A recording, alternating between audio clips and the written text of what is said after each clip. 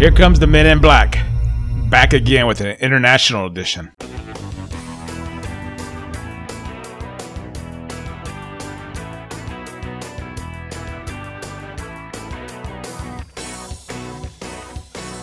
Welcome to the best movie of the year so far.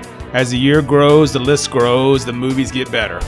A show that answers that question, what's the best movie of the year so far? Good to have you back. I am John Ellis. Thanks for joining me today and being a part of today's episode. Welcome and thanks for taking the time to listen today.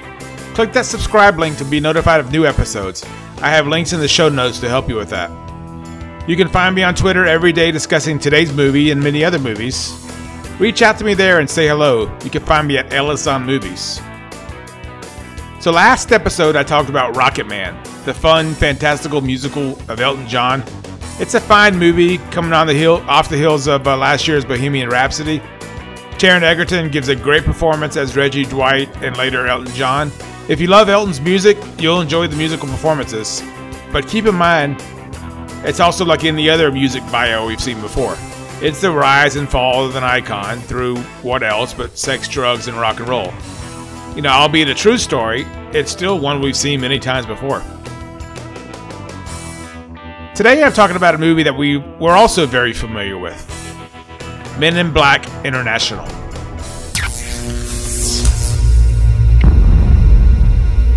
The Men in Black are in your local theaters again, this time with Tessa Thompson and Chris Hemsworth. Based out of the London offices, the MIB of agents M and H go on a quest to save the world. They are led by their boss, High T, played by Liam Neeson, plus appearances by Emma Thompson, who recruits the rookie agent M, or Molly, into the agency. Along the way, they encounter the usual aliens, one of those being Rebecca Ferguson. From there, the battle to save the world continues. Now, it's not so much of a sequel to the Will Smith, Tommy Lee Jones movies. It's more of just another story within that world. Now, these Men in Black movies, by definition, are fun movies. They have a formula that can easily create an entertaining, in this case, 2-hour time at the theater. As a fan of the original one, the second one and the third one were not near as good. But this new international version does make me miss those sequels. As mediocre as those were, this is even worse. Men in Black International was directed by F. Gary Gray from Fate and the Furious, The Italian Job, Straight Outta Compton. To no fault of his own, though, it's just not a solid movie. He delivered the best he could with what was on the page. So I don't know, maybe a better director could have turned this coal into diamonds. Who's to say where the fault lies, and maybe there's plenty to share across the board. It's not to say MIB International is not watchable. Seeing Tessa Thompson and Chris Hemsworth on screen together again after their roles in the Thor movies is fun to watch. They work well together, and that alone is worth a movie ticket. I'll even throw in Kamal Nanjiani's role as a lovable, funny sidekick as his third wheel to that pair of agents. Together, the three of them bounce off each other. I laughed and I had a good time. It's ultimately a movie banking on the chemistry of Thompson and Hemsworth, and it's certainly there.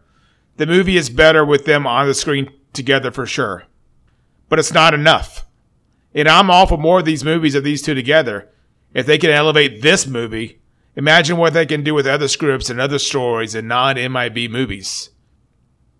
But really the ultimate problem in Men in Black International is the script, or the lack of one. There's not much of a story here. And what there is was very predictable. It felt like a movie written around a giant writer's table with multiple voices chiming in with funny ideas. Either that or a bunch of studio notes and studio edits to make it better, but actually making it clunky in the process. It seemed to be missing a core point of view, a message, or even a story. It was lacking a lot there. And in the end, this version of Men in Black was exactly what they wanted it to be. A movie that wouldn't take time to develop or write. Something they could easily just quickly put big stars in and capitalize on the MIB brand and the big names. Is it worth watching? Sure, $6 matinee for some summer fun in the theater. It's fine. But like the classic MIB tool, the Neuralizer, it's a memory eraser. You may enjoy it while it happens, but after it's over, you'll forget it even existed. And maybe that's okay. And now the list. Let's get back to the topic at hand for this show. As expected, Men in Black International is not one of the best movies of the year. Rocket Man, as we discussed last time, is also not a top movie. It's a typical jukebox movie. So we are left with kind of what we were left with before. Let's kind of go through those top 5. Number 5, Avengers Endgame. Number 4, Jordan Peele's Us. Number 3, John Wick 3.